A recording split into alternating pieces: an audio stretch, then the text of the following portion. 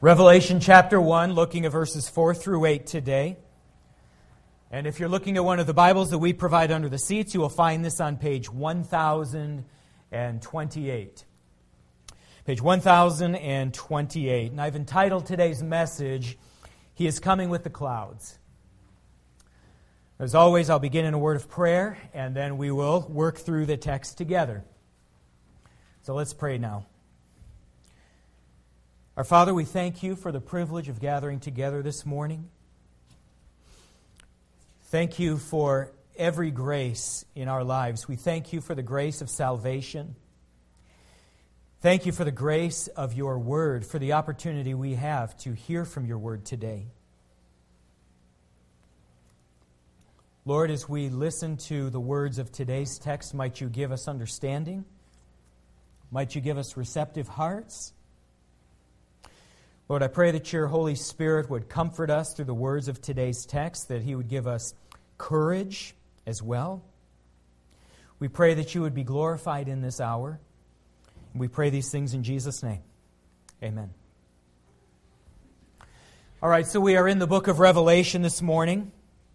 Last week we considered the book's prologue, that was found in verses 1 through 3.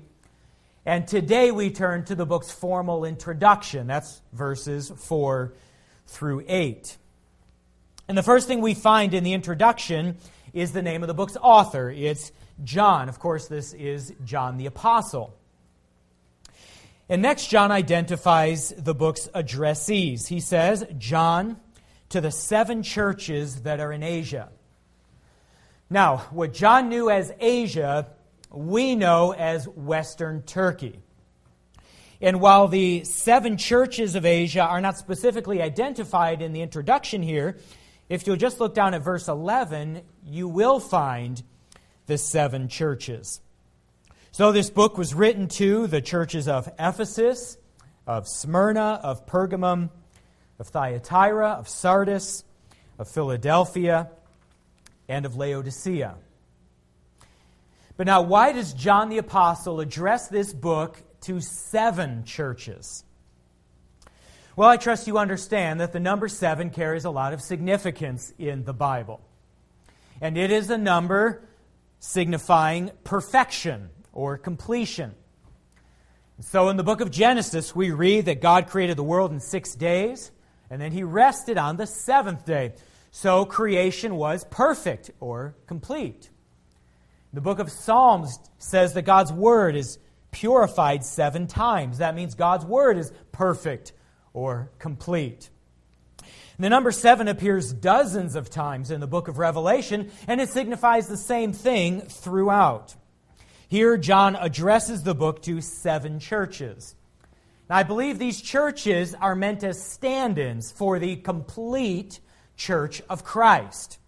In other words, this book, though addressed specifically to 7, is intended for all Christians in all places and at all times between the first and second coming of Christ. And why these 7 churches in particular? Well, we will study these churches in detail as we get into chapters 2 and 3.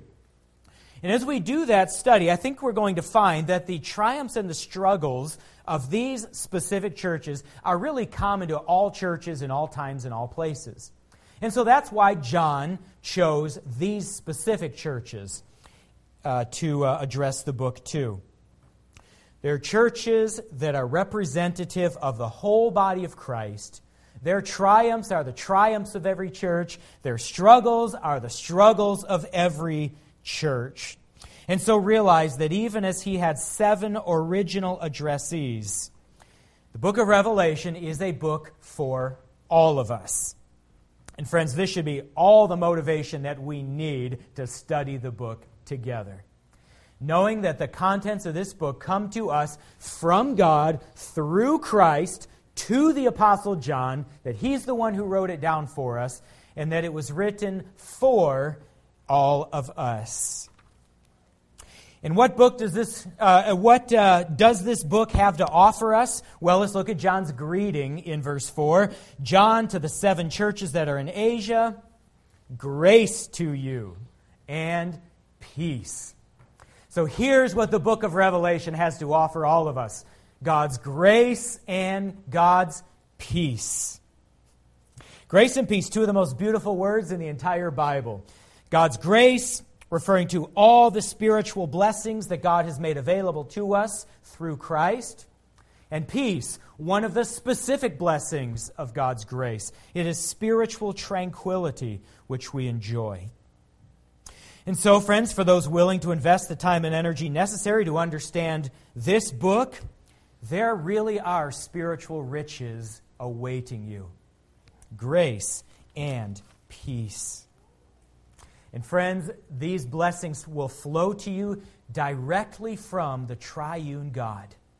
Right from the triune God to you. Look at the next verses here in the introduction. John, to the 7 churches that are in Asia, grace to you and peace, first from Him who is and who was and who is to come. So spiritual riches available to you. First, from God the Father. That's who John is talking about here.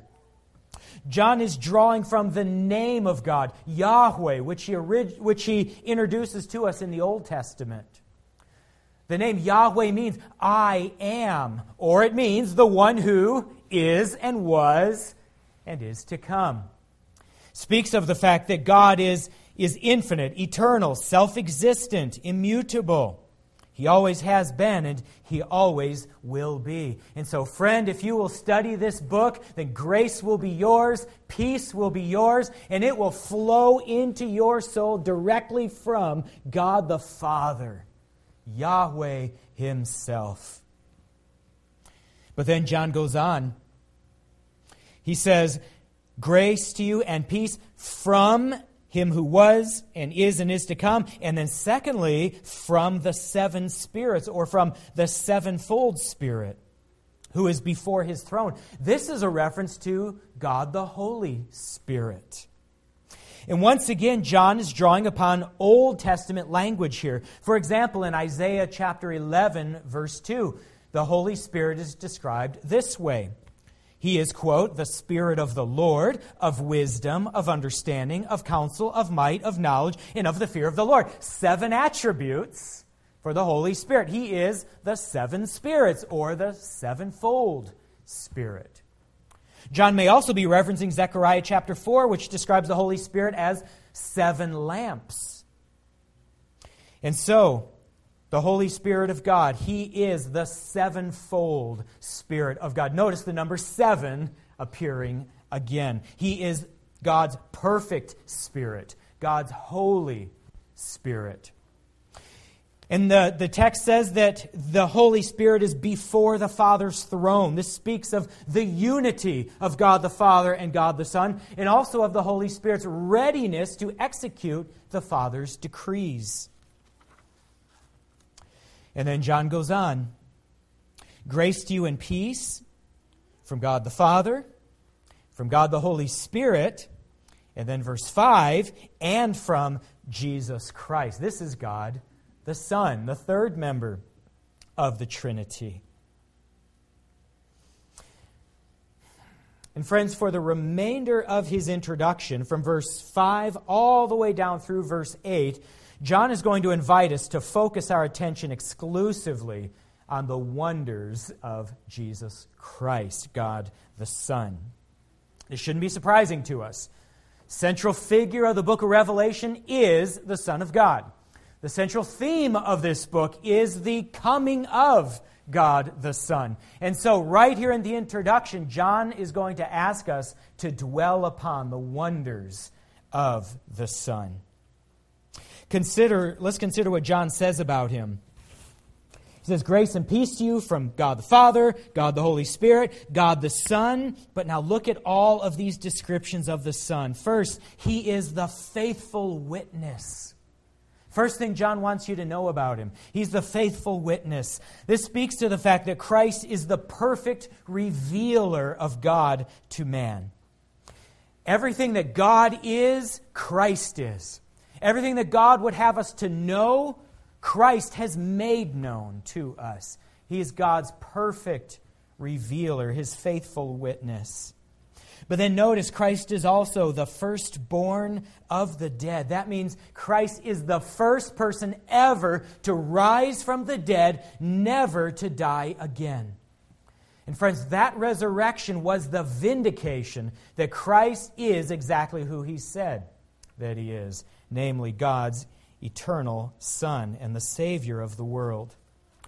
Christ is God's faithful witness. He is the firstborn from the dead. And then thirdly, you see, he is also the ruler of kings on earth. This means that Jesus Christ, God the Son, is King of kings and Lord of lords. Now, earthly kings may think that they are the ultimate sovereigns of their kingdoms.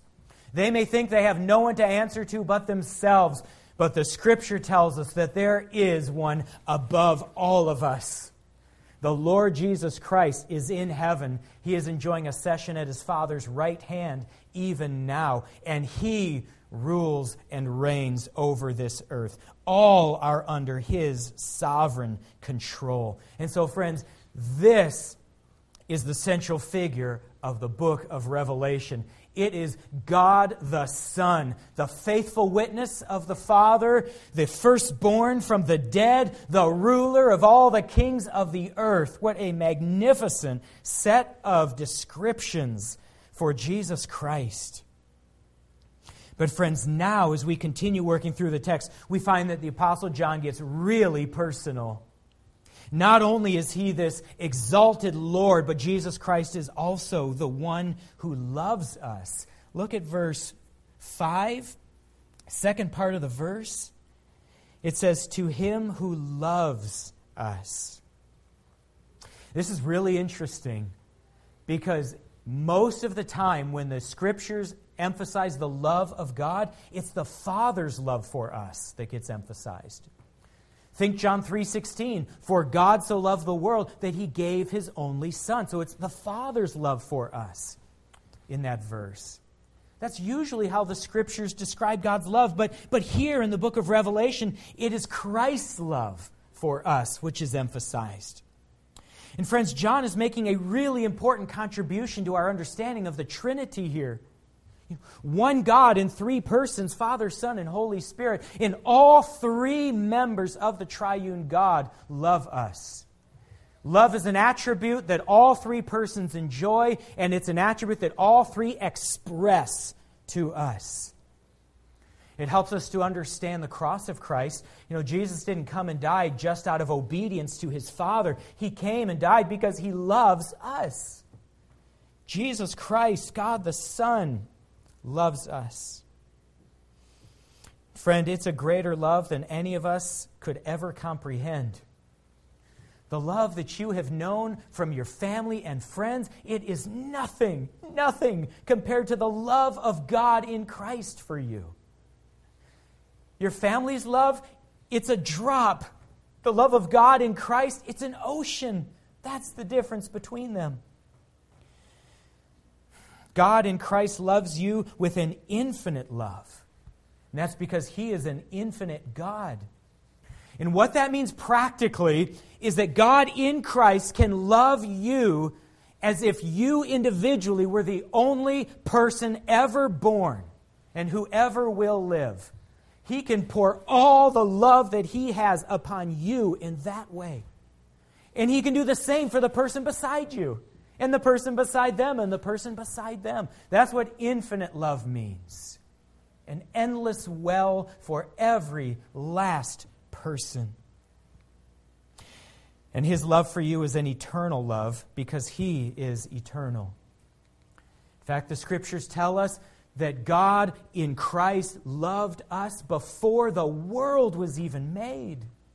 He already knew your name. He knew your face. He had ordained every day of your life before the worlds were even fashioned. And he loved you then before you existed. And he determined that he would rescue you from your sins through Christ before you were even born. He loves you with an eternal love. Scriptures also declare that he loves with an unconditional love. Meaning that God's love for you is not based on anything lovely within you. And thank goodness for that, because Most of us are not particularly lovable all the time, but He loves us anyway. He loves us despite our unloveliness. And His love for us does not change as we change. It is steady, it is sure, it is forever. This is the love with which God loves you through Christ. And friend, we also see in the second part of verse 5 that His love for us, it's a love in deed, not just in word. Look what it says. To Him who loves us and, now here's the demonstration of His love, the chief demonstration of it, and has freed us from our sins. So He loves us with an eternal, immutable, unconditional love. And here's how it is expressed. In freeing us from our sins. You know, friends, Romans 3:23 says that all have sinned and fallen short of the glory of God. Every last one of us. And that sin infects every part of our beings. Our thinking, our feeling, our willing, our doing, the motivation behind every action. Our sin is pervasive within us. And it puts us on a trajectory toward death and hell, every single one of us. That is the state that we are all in by birth. And it is as if sin has us shackled and chained. There's no way we can release ourselves from it. The Scriptures ask, can the leopard change his spots? Well, neither can we change our natures. But God in Christ has the power to change us. And so He has. In fact, the word translated freed here, He has freed us from our sins. That word means He has unshackled us. The idea is that He took us bound and chained, and He broke the chains open. He let us out of the prison cell. He saved us. Friends, we were condemned to death, but He released us from that fate. He freed us from both the power and the penalty of sin. Rescued us from the danger we were in of hell. He rescued us of sin's ability to control every aspect of our lives. And what He has given us in exchange is the power to say no to our sinful natures and to say yes to all that God would have us to be in Christ. That's what He has done for us. That's how much He loves us, that He should take us, though dead in transgressions and sins and not owing to anything He did to us, but something we did to ourselves, to take us in that state and to break loose the shackles, free us from the prison cell, take us off that road to hell, put us on the road to glory, and give us the power and the ability by His Spirit to say no to evil, yes to good. He did that for us in His love. And the text tells us how He did it. Look, it says He freed us from our sins by His blood. By His blood. That's a reference to the cross. My friend, here's what it took for you to be liberated from the power and penalty of your sin. God the Son had to enter into the human experience Himself, which meant He had to voluntarily leave heaven's glory for you. Think of the glory the Son of God enjoyed before He took on flesh. There in heaven, He was beyond any ability to be hurt. He could not be maligned. He could not be killed. All day, every day, He was surrounded by angels and saints, being worshipped and adored. He had the love of His Father. Untouchable was He in heaven.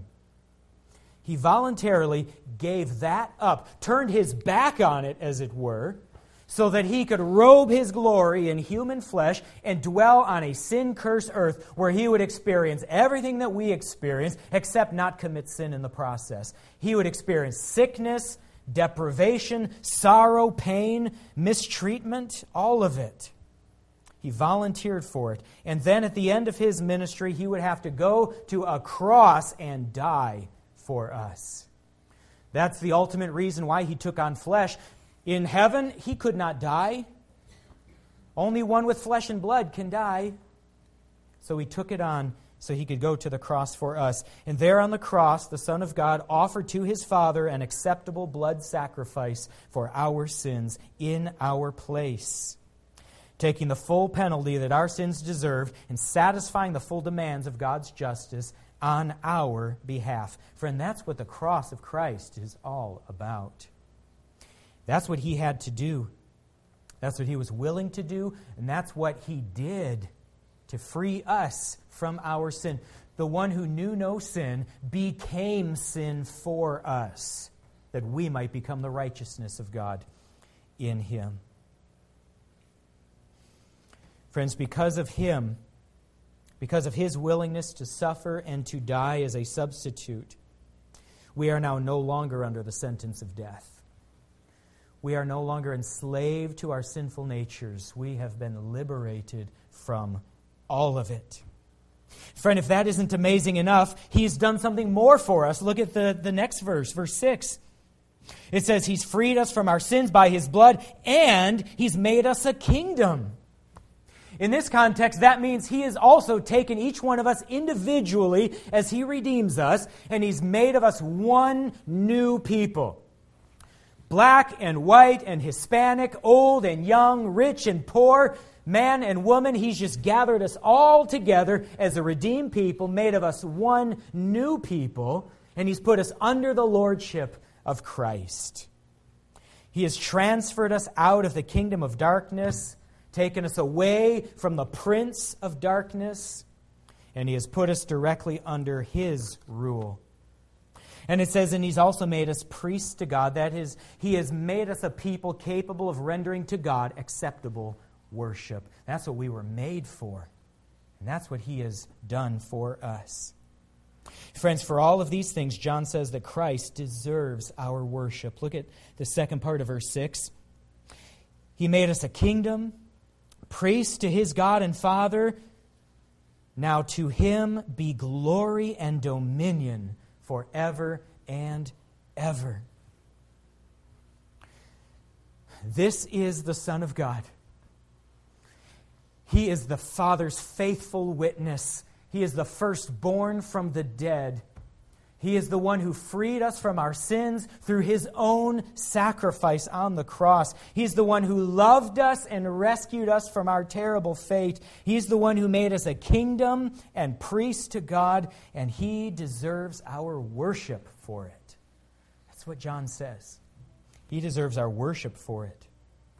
In fact, he deserves the collective worship of his people. And he deserves it first thing in the morning on the first day of the week, every single week of our lives. And that's why we gather here at Grace Baptist Church on Sunday mornings. And it's why here at Grace we have our worship hour before we have our Sunday school hour.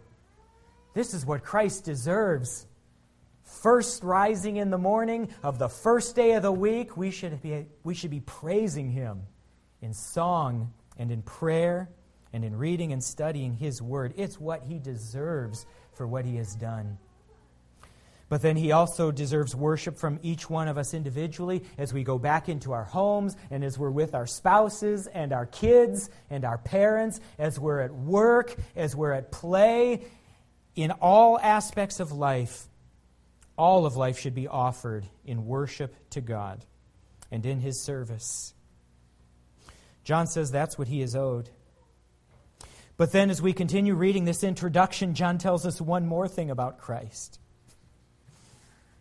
It would be enough, would it not, if he had merely, freed us from our sins, made of us a kingdom and priests? But no, he's done something else. Verse 7, he writes, behold, okay, and that means pay really close attention to this because this is really important. And it's really stunning.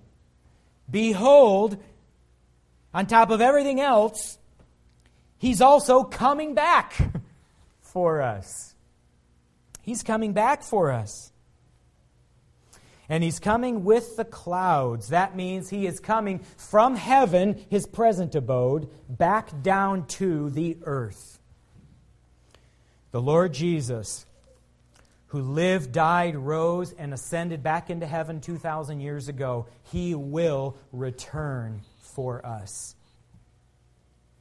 Christ Himself promised this during His first advent.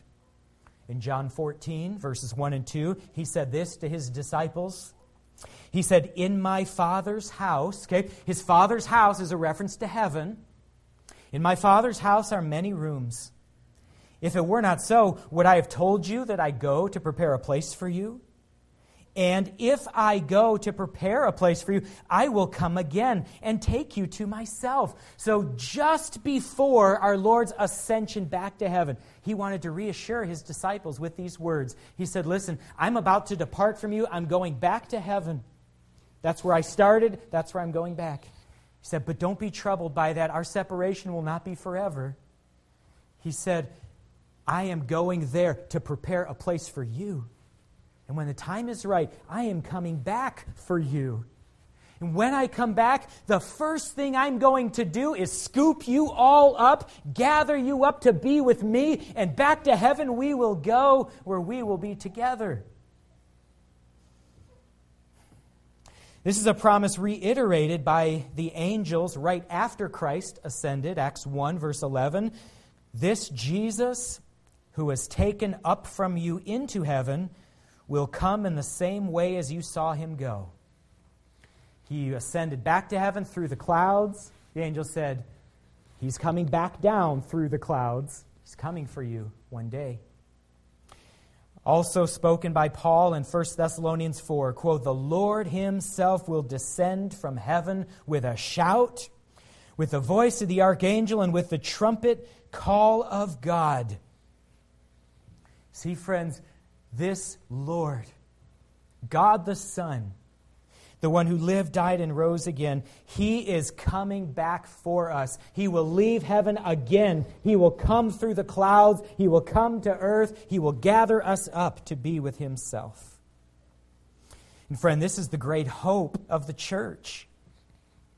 Our hope isn't that somehow, some way, we're going to figure out how to take the levers of power in this sin-cursed world and turn our earth into a paradise. No, that is a vain hope. Our hope is not just that we will somehow tough things out. No, our hope is that the Lord Jesus, God's faithful witness, the firstborn from the dead, the one who loves us, who died for us, that the one who ascended back to His Father's right hand, that this Jesus is going to come back for us. He's going to rescue us, that the salvation He secured at the cross will be completed in a second coming. That is the great hope of the church. And you'll also notice here, this statement, He is coming with the clouds, it's in the present tense. Present tense in English, present tense in the original text. John is trying to convey here that it is already in motion. He's again reinforcing the imminency of Christ's return. He is presently now preparing to split the clouds and to come back. Could be any moment now. Could be before we finish worshiping this morning. But He is coming. And when He comes, it says, when He comes, every eye will see Him. Every eye will see Him. So away with the doctrine of a secret rapture, which says that Christ will come, take all of His people, scoop them up, take them back to heaven, and nobody will know what happened. Nobody will see it. They won't know what's going on. It'll just somehow occur unnoticed, at least until after the fact. But no, this text says He is coming. He is coming with a shout, with the voice of the archangel, with the trumpet of God. He is coming in the clouds, and every eye will see Him. Everybody will know who has come back and why He has come back. They will see it with their eyes. And it says, even those who pierced Him will see it. Now, this could be a reference either to unbelieving Israel or to everyone the world over who doesn't believe. But either way, we understand the point that all eyes will see him come back for his people, and even those who had denied his existence or refused to acknowledge Jesus as Lord, even those who were utterly hostile to him, they will see him with their eyes. They will know who he is and what he is doing. And then he adds this: every eye will see him, even those who pierce him, and all the tribes of the earth will wail on account of him.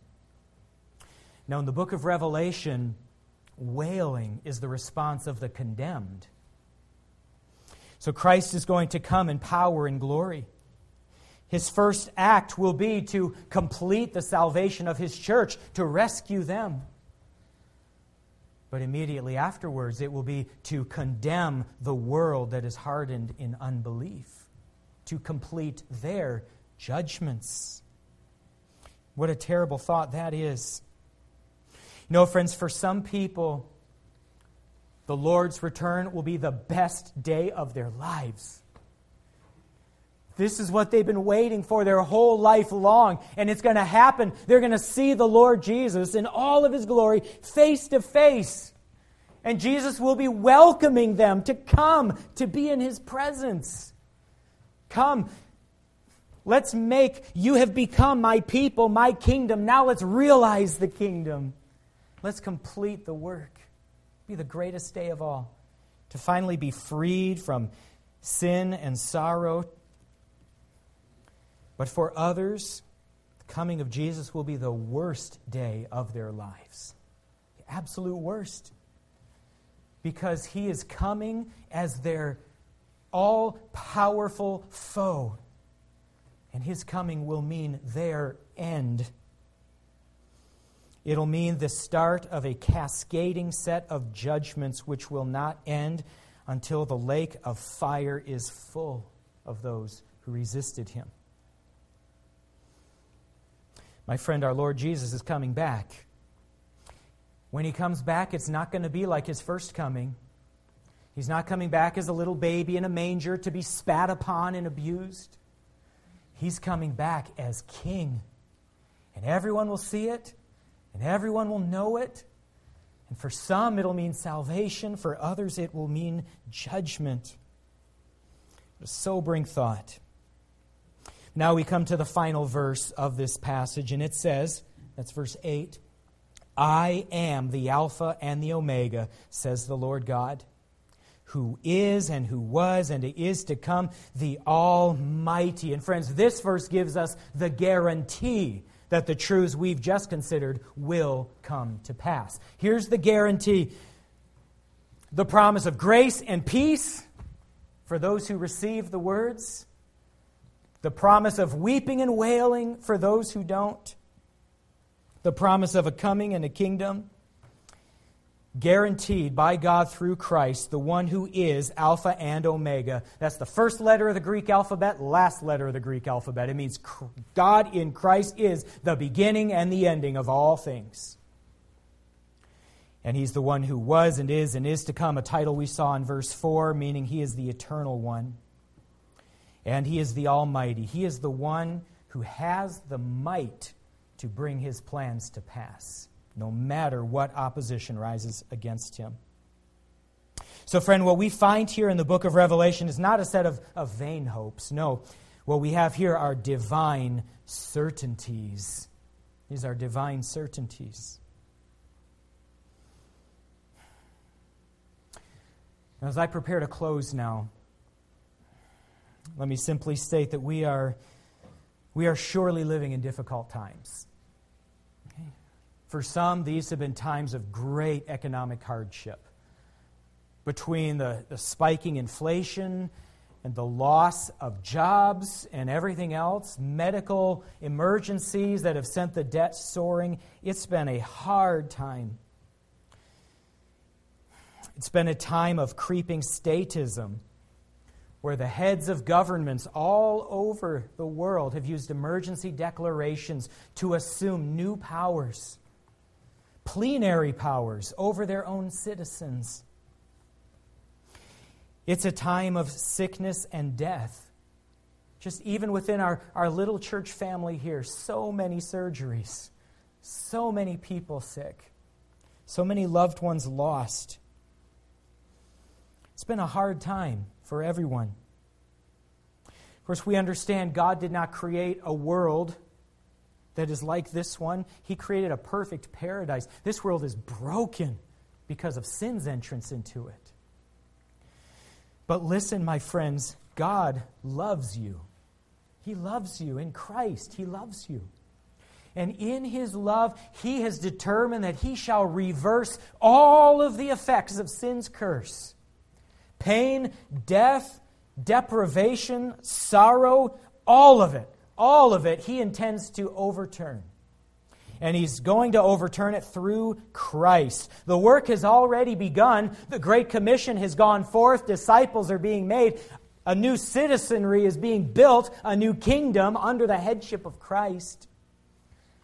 Sins are being forgiven, new spiritual life being granted. And friends, what has begun will be brought to completion. Our Lord Jesus is going to come again. He's going to come through the clouds of heaven. He's going to come and rescue His church. And He's going to mete out His judgments, which will mean making right every wrong. That's what that means. Fixing everything that is broken. Putting away all sin forever. Conquering death once and for all. He will make it happen. And in the meantime, He offers us His grace and peace so that we can live through these trying times with joy, even as we suffer these great sorrows. This is what we have, friends, in the book of Revelation. This is what will come for all of us. God has guaranteed it to us. So, friend, can I finish with these last questions for you? First, are you trusting in God through Christ in repentant faith? If not, what is stopping you? God so loved the world that He gave His one and only Son, that whoever should believe in Him would not perish but have everlasting life. That offer is held out to all. Just repent of sin. You know it's not doing you any good anyway. Name one good thing that your besetting sin has done for you. Name one thing. Just turn your back on it. Forsake it. Repent of it. Trust in the provision that God has made for you through Christ. Just take hold of His forgiveness. Make His death your death for sins. Trust in Him. Receive the righteousness that He freely imputes to all who believe. Accept Him. Make Him your Lord. Become a part of His kingdom. There's no reason not to. There's no reason not to do it right now. You can just pray to God in your own seat right now. Confessing sin, forsaking it, declaring allegiance to Christ, and then telling me or Pastor Scott or somebody else in this church so we can help you on your next spiritual steps. But then, friend, for those who are already believers, are you keeping your eyes fixed on the clouds? Are you focused on Christ and His priorities? Are you trying to soak up all of the spiritual riches that God has for you in the here and now? There's grace available to you now. And peace, real, true, spiritual peace that you can enjoy even in the midst of all of life's hardships. Are you taking full advantage of what God offers you now through Christ? Well, that comes primarily through the study of His Word and prayer and participation in a local church. Are you committed to these things? And then finally, are you seeking to draw near to Him every day that you might know His mercies in ever-increasing measure? Well, let's go to the Lord in prayer now. Father, we thank You for this text, just an introduction to the book of Revelation, and yet so much here. Lord, it has drawn our eyes to Christ to see who He is, to consider His titles, to consider His works of love for us. Lord, soften our hearts toward Him. Make us lovers of Him. Help us to make His priorities our own. Help us to make Him our ruler. Help us to come under Him in every department of life. Help us to forsake our sins, Lord. Empower us by your Spirit to say no to every base impulse and yes to every godly virtue. Shape us into your people. Give us an expectancy for your return, when the salvation begun in us will finally be complete, when your kingdom will be done, your kingdom will come, your will be done on earth as it is in heaven. Lord, we pray all of these things in Jesus' name. Amen.